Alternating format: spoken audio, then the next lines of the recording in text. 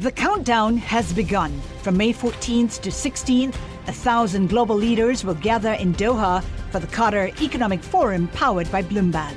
Join heads of state, influential ministers, and leading CEOs to make new connections, gain unique insights, and uncover valuable opportunities in one of the world's most rapidly rising regions.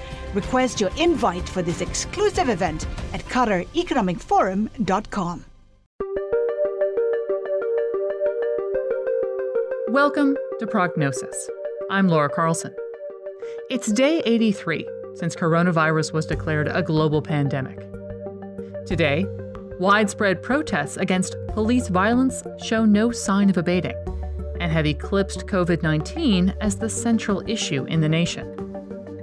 Our main story today: New York City bore the brunt of COVID's punishment and is now feeling the pain of civil unrest, just as it was poised to reopen.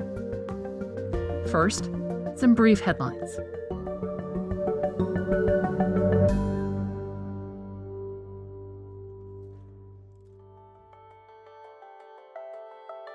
Around the country and the world, there are reminders the pandemic is far from over.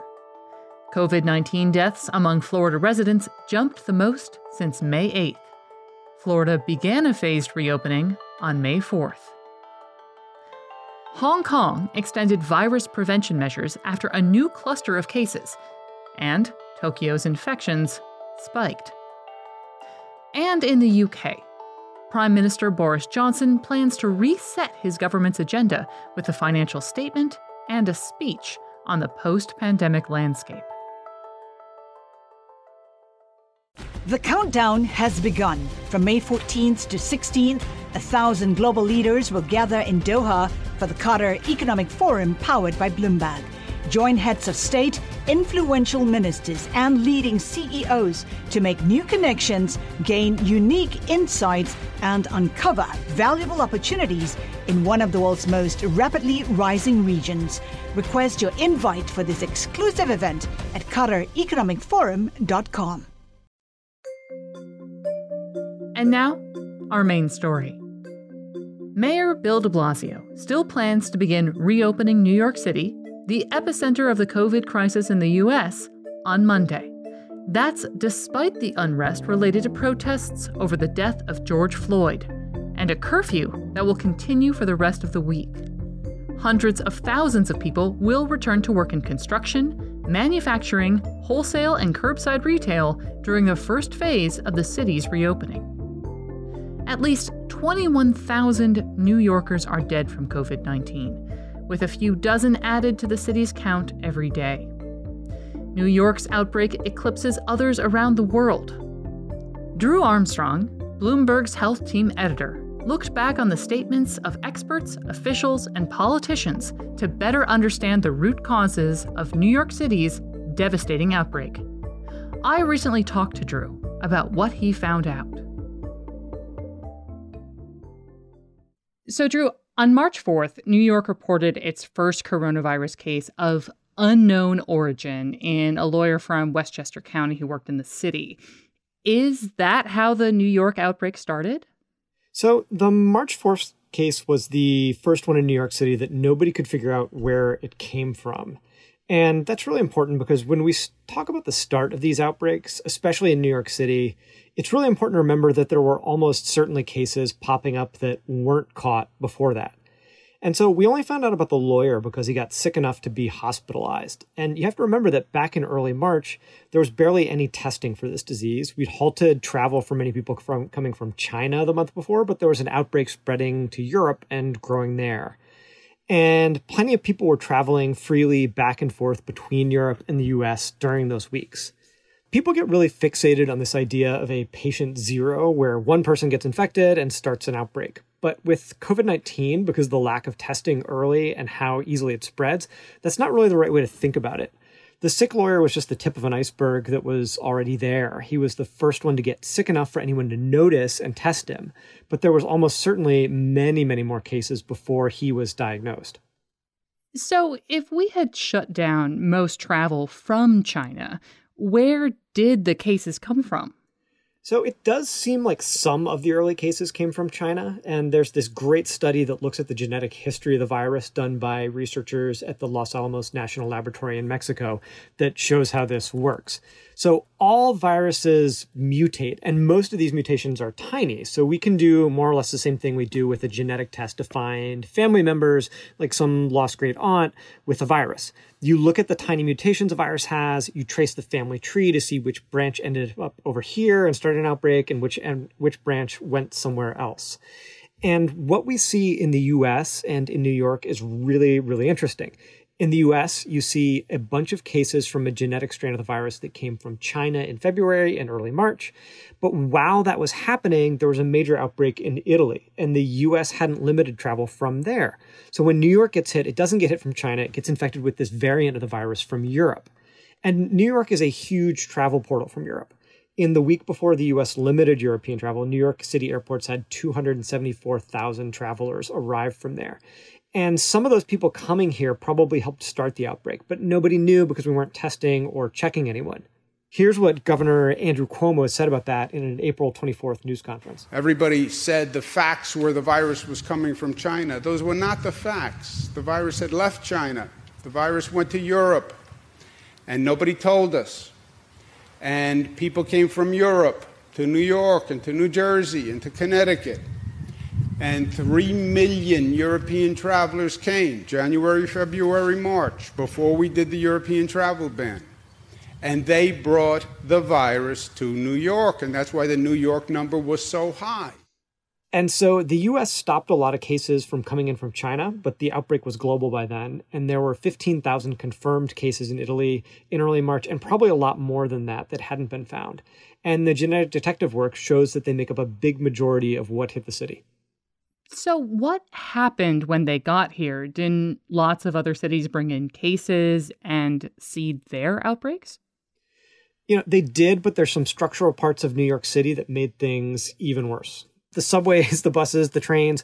A lot of people here don't have cars. And for all of our complaints about the city's mass transit system, it works really well most of the time. I lived in Brooklyn for most of my time in New York, and I took the subway. I live in the suburbs now, and I take the train in. And it's often packed, but it's great.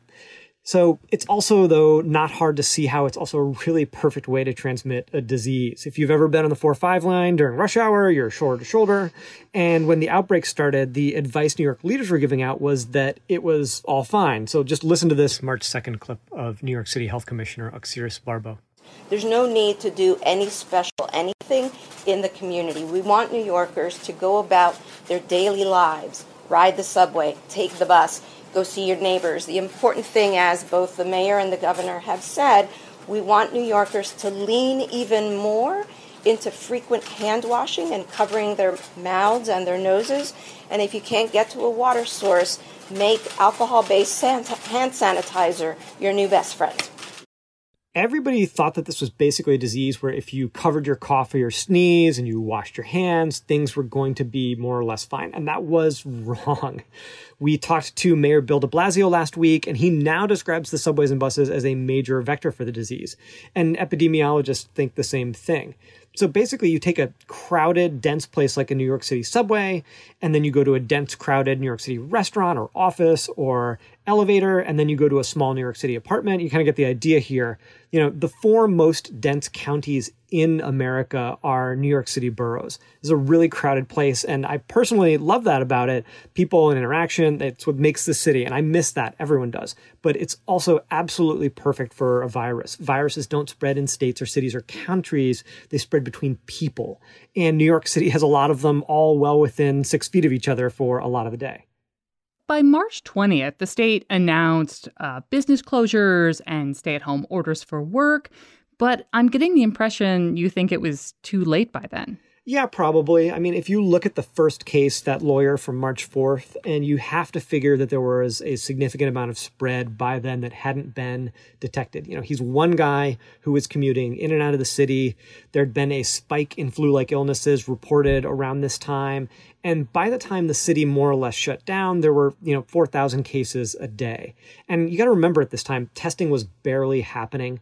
You combine that with an incubation period of 4 or 5 days, meaning a lot of people had already been infected but hadn't started showing symptoms. And we were kind of well into the acceleration phase of the outbreak.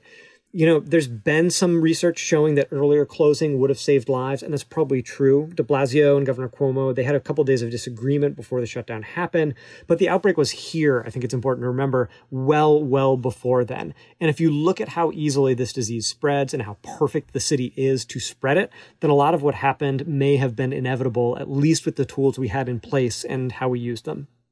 Let's look forward.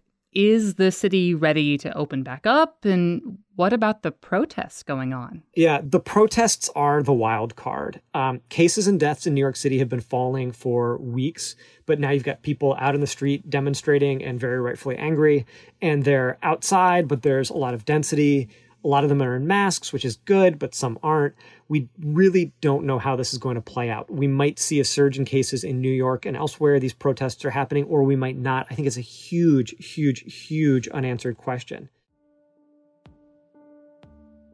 So businesses are starting to come back, but if you look at how, it's really a trickle. There are a handful of offices opening back up, but if you read the reports, it's really only a tiny percentage of people who are going back in. We don't have the 1 million plus people who come into Manhattan and leave every day, all of those commuters. It's going to be really slow, in part because people and businesses just aren't ready yet, it seems like, from everybody we've spoken to. I think the big question is what happens next time. There are more viruses out there like this one, and this isn't going to be the last time we do this. I just hope we do it better.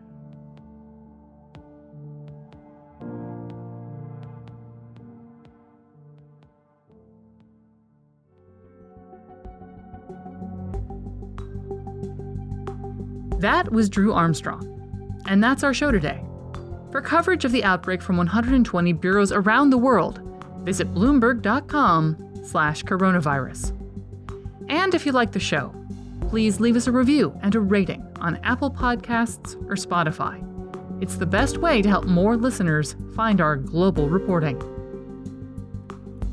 The Prognosis Daily Edition is produced by Topher Forhes, Jordan Gaspure, Magnus Henriksen, and me, Laura Carlson. Today's main story was reported by Drew Armstrong. Original music by Leo Sidran. Our editors are Francesca Levy and Rick Shine.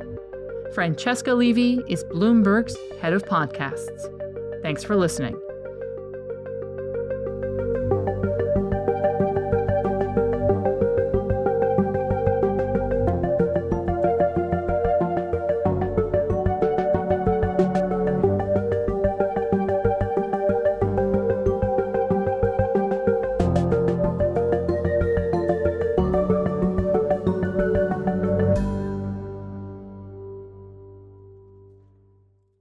The countdown has begun. From May 14th to 16th, 1,000 global leaders will gather in Doha for the Qatar Economic Forum powered by Bloomberg.